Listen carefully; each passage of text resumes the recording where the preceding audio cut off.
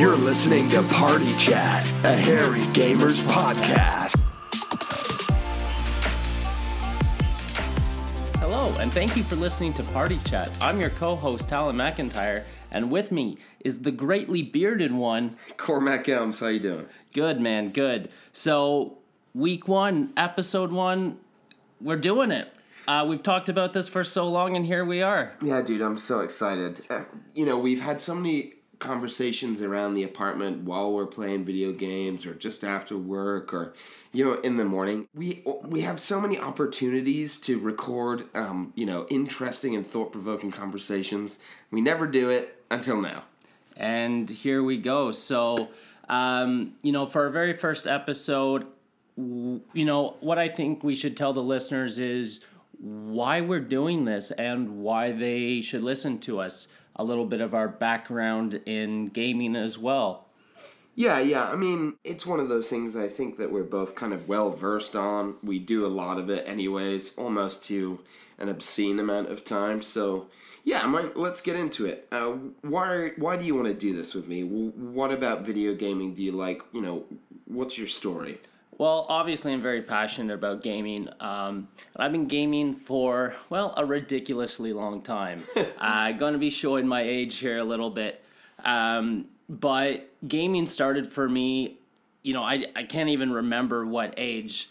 I would just go to my grandma's house every summer for the summer, and she actually had an Atari 2600, and through the 70s and 80s, she actually collected Atari games. Insane. And had 200 to 500 games. Like it's ridiculous. She was balling out. Oh man.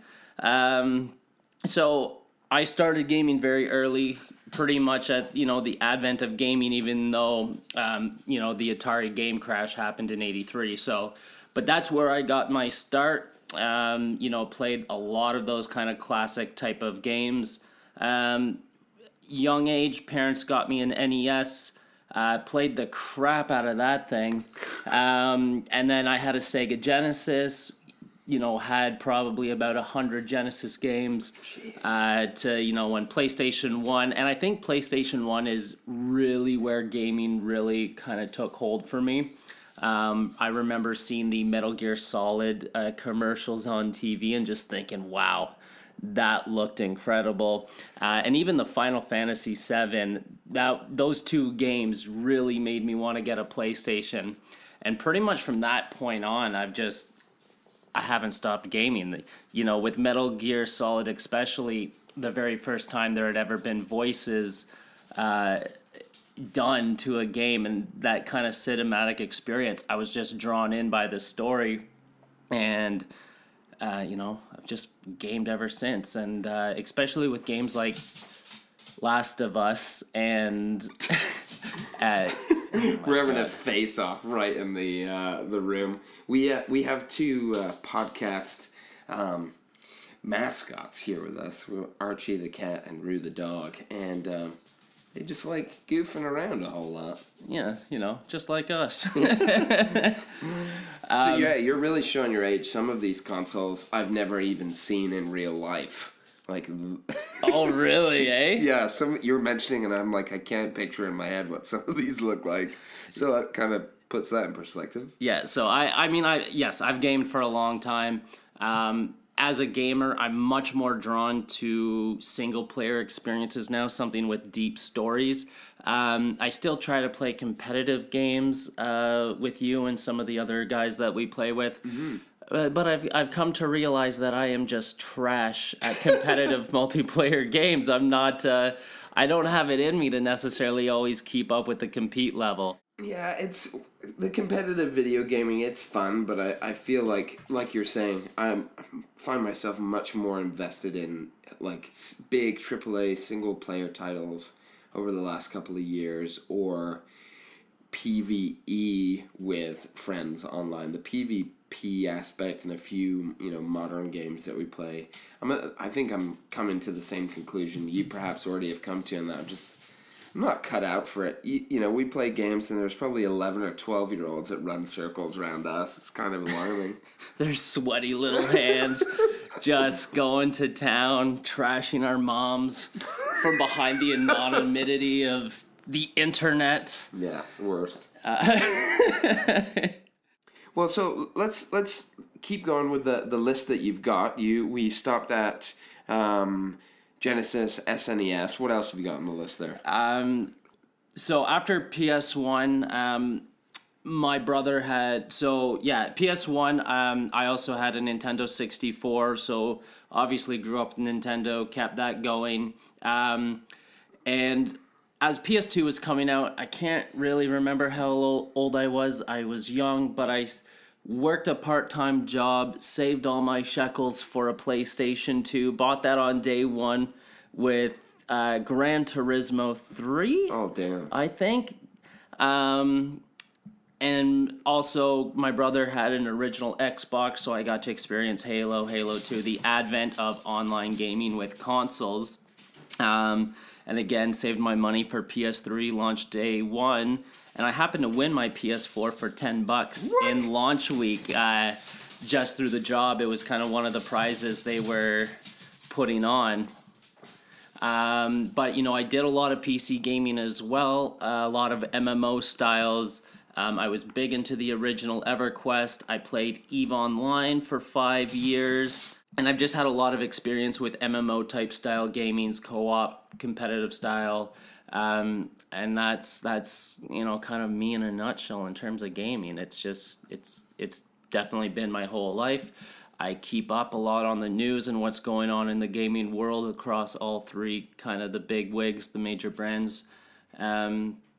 I would say I'm much more of a PlayStation gamer than I am anything else. Right. But I definitely like to dabble in everything and kind of, see all the exclusives that are coming out. Right. So my list compared to yours is quite different. So the earliest memories I have of video games in the house with my parents was a Super Nintendo. To my knowledge, it was my dad's. And we had a very limited amount of games. I think we had Spy vs. Spy, the original Super Mario Brothers, the Ninja Turtles game, and maybe one other. So like 3 or 4 games in the house. We got to play it very sparingly, like it was put away most of the time, and like the odd time it was brought out and we could use it. After that, we got one of the big PlayStation 1s, or PSX as it was commonly referred to in Europe. Had that for a while. Some great games. Gran Turismo 2, I remember. The original Spyro, Crash Bandicoot. Classics. My parents played through the original Tomb Raider games together with a big walkthrough that they printed off the web. My parents got divorced. And then the first gaming purchase after the divorce was my mom buying us a silver satin PlayStation 2. And it just blew my mind, like the difference between PlayStation 1 and PS2. So I had that for a while. Never played online. And then I bought an Xbox, an original Xbox with my own pocket money or something I earned from like doing a paper route, and played my first online game, which was Star Wars Battlefront, the original one. Fast forward, moved to Canada.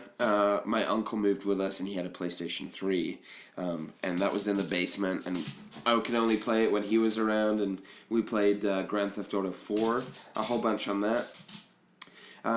Fast forward a little bit further, I got my first part-time job while I was in high school, bought an Xbox 360, but never paid for online. I wasn't really in the know about it, so I decided to, not pay for online subscription. Switched back to PlayStation 3. I bought my own because it was free to play online. Then I moved out west, bought another PlayStation 3, except this was a slim model, and I bought it specifically for Grand Theft Auto 5 to play it while I was working out there. Moved back, bought Destiny 4, Destiny PS4 launch console. Bought an Xbox One a couple of years after with a tax return. I traded both those consoles in for higher models, so now we both got a PS4 Pro of some kind, and also I traded in that Xbox a couple of times to end up with an Xbox One X. So we're kind of up there, and we both have a legacy, if you will, or a journey of gaming.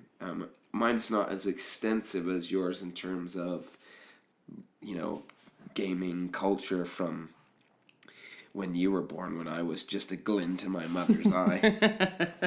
Yeah, for sure. But I think it's, still there. I think we both know enough about, modern gaming and where gaming has come from. For sure. Out of curiosity, what would you say your favorite game is? Oh, geez. That's a tough one. I've played a number of games over the years that I've just sunk so much time into. So if we're looking at hours into a game, it's probably a mixture between Grand Theft Auto 5 and the online component, The Witcher 3, Uncharted 4, 3 maybe. Yeah, it's hard to say. It's somewhere in there. Yeah. Yeah, okay.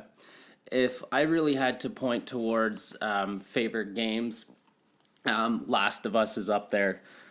Just because Last of Us, I never thought of games as a piece of art, kind of like how, movies, TV shows can kind of be considered within that realm. But Last of Us kind of showed me, character development in a game can be so important, and story is so important, and it just drew me in so much.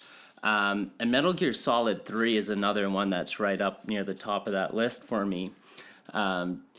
Just because of the emotion it elicited out of me during that final scene after the final boss fight. Right. And I also kind of really, love the Metal Gear Solids. But Metal Gear Solid 3, out of all the Metal Gear games, is definitely the one in the story that sticks out to me the most, and I remember the most. Yeah, video games for me have changed over the years. I used to play it. My mom said, "Get a real hobby. Go outside and play, do something more meaningful." And, now I find myself much rather spend money on a game to invest myself in a story that's going to play out, over the next 40 hours instead of reading or going to see a movie or something. I feel like there's a stigma around video games, but if you could experience some of the stories that we've experienced, some of those journeys, The Witcher 3, like you're saying with Metal Gear and The Last of Us, there's something so powerful behind some of those experiences that just can't be replicated any other way. And I just, that's where I'm at with video games right now. There's some cool multiplayer games that we play, but nothing comes close to a good story-driven experience. Well, you can also be much more connected to a character in a video game to say, in a movie or a book. And not to say that you can in a movie or a book, but the thing about a video game is that it is so interactive that you are living out this experience with the character in real time as it's happening with them. Yeah, absolutely.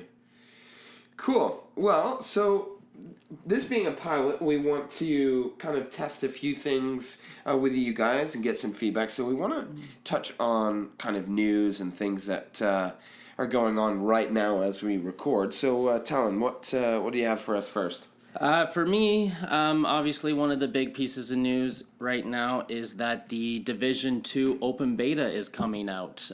It will be running from March 1st until March 4th, and you will be able to pre-download that on February 28th, which is 2 days from the point that we're recording this. For those of you that may have been in the private beta, if you pre-ordered, it is mostly going to be the same content. There will be one more exclusive mission. But to kind of give you an idea of what's going to be in this open beta, you're going to have 3 main missions. The 2 missions that were from the private beta and 1 new exclusive mission. Within the open world, you're going to have 5 side missions that you can do, control points and activities. You will also have Dark Zone and Conflict. So the Dark Zone East is going to be open. There will be 3 Dark Zones in the final release of the game, but they're going to open up 1 to us. And there's also going to be the Conflict mode, which is their more arranged PvP style. and they're going to give you a taste of the end game as well. So there's going to be one invaded mission, and you're going to get to play with all 3 specializations. And we're going to go into a little more about that in a little bit here. Cool. Some other news today. Got a brand new Red Dead Redemption 2 online update for their online beta. This is touted as their first big update, which includes some new free play modes, some new competitive modes. You've got daily challenges as well that you can complete, which are things like fishing challenges and just kind of mechanic challenges that get you used to playing the game and encourage you to kind of invest some more time into it. But one of the main and biggest changes as part of this update that goes live today is a huge overhaul to the bounty system and kind of the criminology side of that. So now if you're shooting up people in a town or police officers or anything like that, you now get a bounty. And as your bounty grows, you will have bounty hunters sent after you to a point where you get, such a high bounty that you're wanted dead. And I think that this is to kind of further emulate the single player, but also to kind of drive a wedge between players that don't want to be griefed and griefers, so that there's some defined consequence to that. Some other Rockstar news as well. Some of you may know that play Grand Theft Auto Online religiously. There was a recent money glitch with Lester and spawning a plane where you could earn up to $1,000 or $2,000 for every 2 seconds that you perform the glitch, which is insane. That's a lot of money. That is crazy. That, at the very beginning of us recording today, has been patched. So if you've got illicitly obtained money, you need to clean that, spend it on goods, properties, because they won't take that away from you. If you let that money sit in your bank account, Rockstar will remove it. Funnily enough, a game about stealing and killing and murdering won't let you get money in a way they don't want you to get it. Kind of funny. Stealing's not allowed. Yeah, don't steal money, especially from Rockstar. Is that it for the news? Is that everything we got today? I think that's all we've got for today. Not much else going on. Now, what we also kind of want to talk about, or at least every week, we're going to bring 2 topics to the table just to kind of do a discussion around those. So I will be bringing one and Cormac will be bringing one. Now, the topic I wanted to talk about today, Cormac, is games as a service. What do you mean, Talon? Games as a service versus kind of the traditional full launch, full release of a game. Because games as a service, especially with kind of like the recent Anthem release, we're starting to see a trend where games are releasing and there isn't an overabundant amount of content towards the end game. Right. Now, can you release a full game and it still be games as a service? Or do you think that games as a service is a ticket out of producing a full game? I think lately it has been used as a ticket out. More of a cop out as a way. It's I don't know. It's hard because I remember back in the day when I first played EverQuest. Now MMOs could easily be considered a games as a service. They've been around for a long time, but they're always updated with content patches, expansions. So games as a service really is a new term, but it's something that's been happening for a long time. Anyone that's played World of Warcraft, EverQuest, and I mean, when you look at those games and when they launched, they were goddamn massive. Right, yeah, a whole lot of content for a price that you'd expect to pay, and then games as a service on top of it. So, you can see a roadmap, a future for your game. Your money and your time that's going to be invested is ultimately going to go somewhere. Now, you mentioned Anthem. Now, it seems as though they're touting Anthem as games as a service, and for those that don't know, Anthem is a recently released sci-fi Looter shooters, kind of in the same vein as Destiny. But there's been some kind of uproar about what's been released to us for a premium price. And I feel like games as a service on modern console generations has some negative connotation. I think it speaks to me as games as a service, so we're going to launch what we have right now, and then all this other content that should have been in the full release, we're just going to spread out over the next year. Yes. And you even kind of look at the original Destiny launch. When it comes to it, I mean, the hardcore are always going to crush these games and cruise through these games, get to what end game content there is, and, that's where the grind really starts in these games as a service, especially looter shooters. Now, you also look at the release of Destiny 2. Destiny 2 felt like such a step backwards because it geared itself more towards the casual, right, and got away from what the hardcore players really liked, which is the randomized perks on the gun. Things that would always kind of keep you grinding and going and going and going. And then now you have Anthem coming out, which feels very much in the same regard, where there isn't a lot that's going to keep people playing at the end of the day. So I know they have a roadmap, but I feel like they're going to have to maybe increase that timetable. Now, releasing games in a not fully finished state, Division 2 could easily be considered a games as a service game as well. Right. And they're doing something quite different, it would seem. Division 2 has been made completely with the end game in mind. So there's the campaign, and you max out at level 30. Right. So here's what happens when you finish the campaign and hit level 30. A new faction comes into the fold. And what they start to do is they start to invade your missions, and they start to invade the open world as well.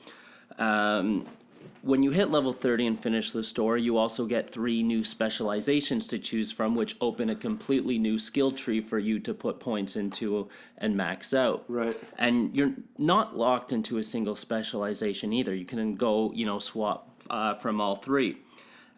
This new faction will also take over the strongholds that you had previously captured, with a new stronghold emerging as well. And as you take these strongholds out, you'll actually unlock new world tiers that will give you new gear and new gear levels to essentially help you max out, as well as a raid. A full-on 8-player raid, which was never done in the original Division. Right. So it seems like they've really thought about what they want, and listened to the fans and to the people, and they've created the game completely with the end game in mind. Right, and I like what Division 2 or Ubisoft are doing with Division 2 in terms of marketing, because from the get-go, they've kind of shown us trailers of what the story is about, and then they're telling us what the roadmap is, games as a service, what it looks like, what it's going to look like in the next year. What I don't like about what happened with Anthem is that in the trailers they showed off some of these features, some of these game modes, and some of these things that really captured the hearts and minds of would-be customers. And then it comes down to it, well, actually what we showed you in the trailers is not in the game right now, but it's going to be part of that games as a service. I think it could have been achieved in a different way, their marketing. I think that part of the reason why people are so disappointed with what the roadmap looks like is that they were really expecting some of those visuals and some of those features that were shown in the trailers to be in full launch day one, and they're just not. So, I think it comes down to games as a service isn't necessarily a bad thing. In fact, you investing $80, $100, in a game with games as a service, it shows you're really going to get some longevity out of the game.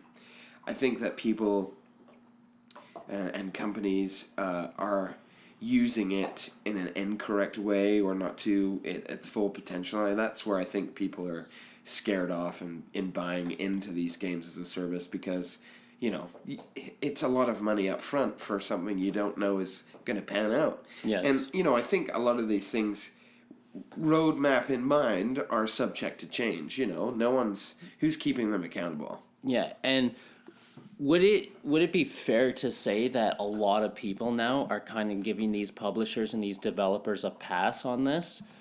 Should we expect more from a games as a service game when it launches? I think it's hard to say, I feel like there's such a strong mix of games available now that are either free to play or the big single player AAA, experience, or, these looter shooters or games as a service games that consumers have so much to choose from. Like, there's an insane amount of games available at your fingertips at any given moment. What I think is happening still is people are pre-ordering, and that's the problem, is that they pre-order, they put their money down months before the game launches, and then it launches and it's completely different to what it was supposed to be.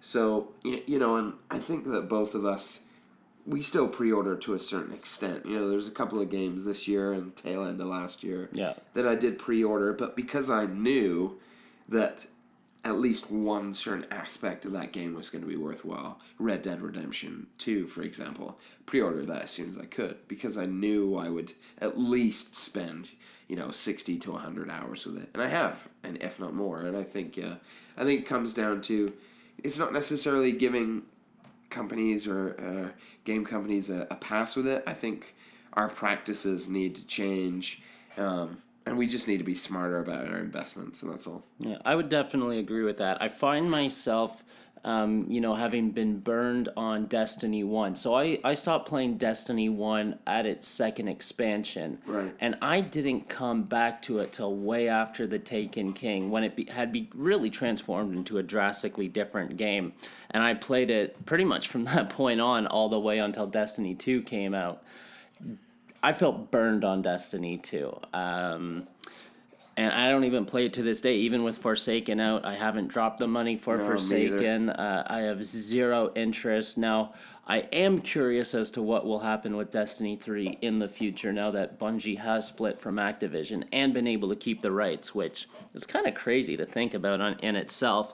But I am getting to a point now where I don't know how often I will actually get a game like Anthem on release day. No. Because I think I'm going to be more willing to just kind of wait a year until the game is more full with more content and you can get it at a cheaper price. I think I'm really gearing myself. And I think that comes a lot from my past, just having, played these MMO games that are so massive that I kind of expect more. And that's why I'm so excited about Division 2, because it really seems like it's trending differently over everything else. Yeah, I think that the marketing is very clever in what these companies decide to do with marketing, and that they make it seem like you're missing out on getting it, not getting it day one. And with the games as a service game, if you invest, you're an early adopter and you're there day one, you can play the game, master it, and be there, while it's developing to something else. Like you said, if you're picking up a game a year after its release and it's now completely different to when it was when it launched, you're either you've got this huge task in catching up with all of the lore and, what the game is now versus, the players who adopted it day one. And I think that puts a lot of people off. I met a guy playing online, checking out the Red Dead 2 update today, and he asked me about whether or not it was worthwhile for him to pick up Grand Theft Auto now for Grand Theft Auto Online.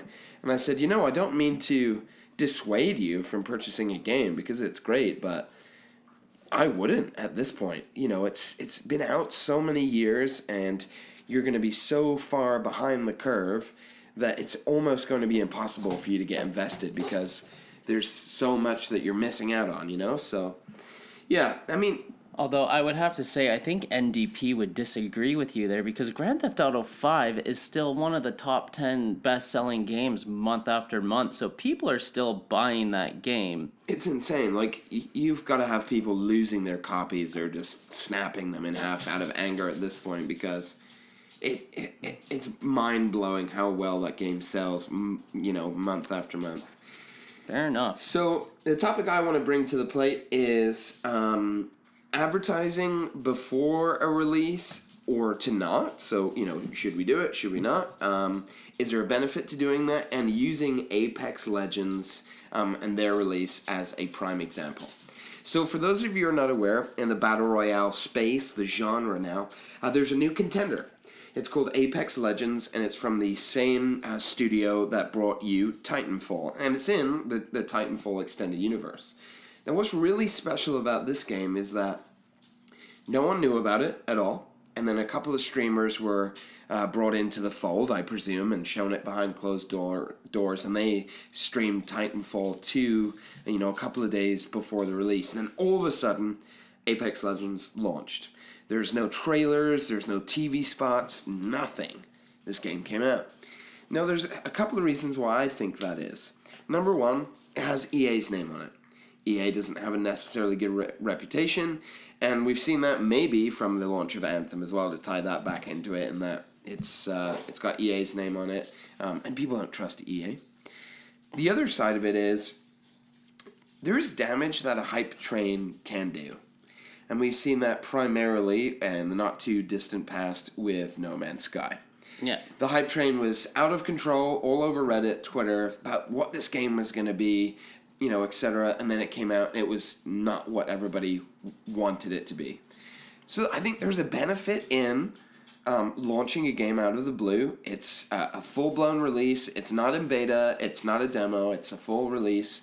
It is so highly polished and plays so well, but it came out of nowhere. And I think that they could have suffered if they had talked about it months in advance because, A, it was a battle royale in the space that is just, already highly flooded with other battle royales, and because of EA's name on it. I think that they definitely did themselves a favor by not saying anything and then blowing everything else out of the water with this free game. What's crazy about Apex Legends, I mean, everybody wants to take out the big boy Fortnite now, right? I mean, you look at how streamed that game is, how competitive that game's become, that by having no hype train, no trailers, nothing, and just kind of releasing, one, you're able to enter yourself into that kind of battle royale genre and kind of take your competition by surprise. I mean, you're not allowing your competition to essentially react to you by getting ready to counter you for when your game launches. You even look at what Epic did with Fortnite by putting in these challenges to give you the next season pass for free if you completed this challenges. It kind of showed that they were concerned. Yeah, exactly. So I think it was a smart move. Now, I don't necessarily think that would work for every game or a lot of games. No. I mean, that's not something you would ever want to do with a single-player game. I can't ever see a Last of Us 2 style game just releasing one day to, I just don't see that happening. Yeah, the only game that did that in recent memory was with Fallout when they Fallout announced 4, it. yeah. It was going to be and it was out 3 months later. Yeah. Now, that in itself was kind of clever too because they did do that with a single player game. But Fallout has such a big following already that when they did announce that, I think it released 3 months later kind of thing, and It was super successful. Now, I liked the game. I never finished it because I did get an immersion kind of breaking bug kind of towards the end of the game. But that was very successfully done.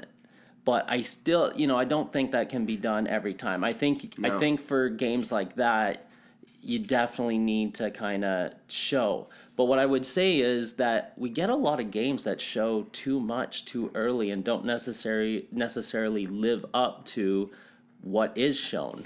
Yeah, I think with any product and with any business, it's important to show some of your cards because you need something to get investors, customers, consumers on board with the product, get them hyped for it. This is going to be a cool thing, etc.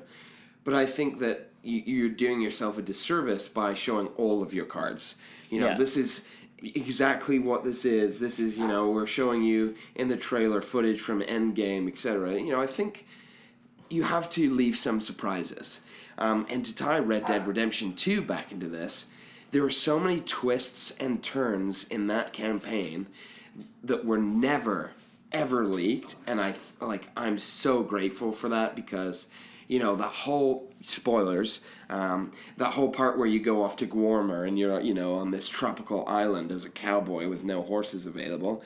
It was spectacular. I didn't even see that coming. Fantastic storytelling. I think that, that experience, that shock would have been ruined if Rockstar had shown their cards. So I think, it's a little bit of column A and a little bit of column B in both sense. Yeah, and also, in the sense of showing too much, how often have we seen a game get downgraded? All the graphics downgraded talk, especially, obviously where this whole trend started was with the original Watch Dogs. What we were shown to what we got was such a drastic change. What a dumpster fire that was. And I think and Ubisoft was pretty bad for that for quite a while, and I think they've kind of turned a corner and they're not doing that so much. No, I think, while we're on the topic of Ubisoft and Division 2 and their reputation versus someone like EA and Anthem, is that Ubisoft have really turned themselves around. If you look at how they developed and changed Division 1, for example, we've recently got back into it. You a little bit more than me, just to kind of prepare ourselves for Div 2. That game is completely different from launch. Drastically. And credit where credit's due. Like, they did not have to do it, and the past dictates that they probably wouldn't have done it, but they did. And with other games that they have, For Honor and Rainbow Six Siege, kind of as an example, too. It's going into Season 3, maybe Season 4, I'm not sure. But when that game launched, it was riddled with bugs. And now it's considered one of the best games out there as a competitive shooter game. Yeah, it's very. We live in very interesting times with game developers, and I feel like there's going to be a huge shift in who are the top dogs, and who is going to get most of my money. It's still going to be for now Rockstar, CD Projekt Red with any continuation of the Witcher franchise or with Cyberpunk. Cyberpunk, absolutely. And I think, Ubisoft may win me back. I probably will never play another Assassin's Creed game ever again. But, if they continue down this road of supporting their games with Division 2, I'm on board. Yeah, absolutely. Is there anything else you wanted to talk about today? To be honest, I think that's it. We covered the news, we covered our topics, kind of why we're doing this. I think we just need to give the listeners out there a bit of a heads up of what the plan is with this. Yes, for sure. Go ahead. And any feedback would definitely be appreciated. This is obviously not set in stone by any means how we're going to do the podcast. Definitely want to do this on a weekly basis. But we're going to kind of, feel it out and learn our structure. Yeah, it's going to be one of those things where we talk a lot about video games anyway, so I think it's going to be funny to watch ourselves try and hold back and leave the conversation for the podcast. Yes, for sure. But it's going to be available on free feeds. This is not a paid-for, subscription-based podcast like some of the rest of them, at least for now. While we're doing this out of passion and, we like to do it and we love talking about games. So anywhere that you find your podcasts, be on Android or on iOS, it will be available. And we will figure out over the next couple of weeks kind of a regular schedule for posting so you know when to catch us and where to find us. But this being our pilot episode, we just wanted to kind of get this done and get this out as quickly as possible because we have talked about this for a long time. Yeah. And it's kind of been a passion project. And I think in the future we're going to isolate the pets. A little bit of chaos going on around us through this podcast. I know I was distracted at times, but thank you for putting up with it through all of this. Yeah, thanks so much, guys, for listening. And again, we'll keep you updated what our plans are and what we're gonna do going forward. All right, we'll see you next week, guys. Thanks again.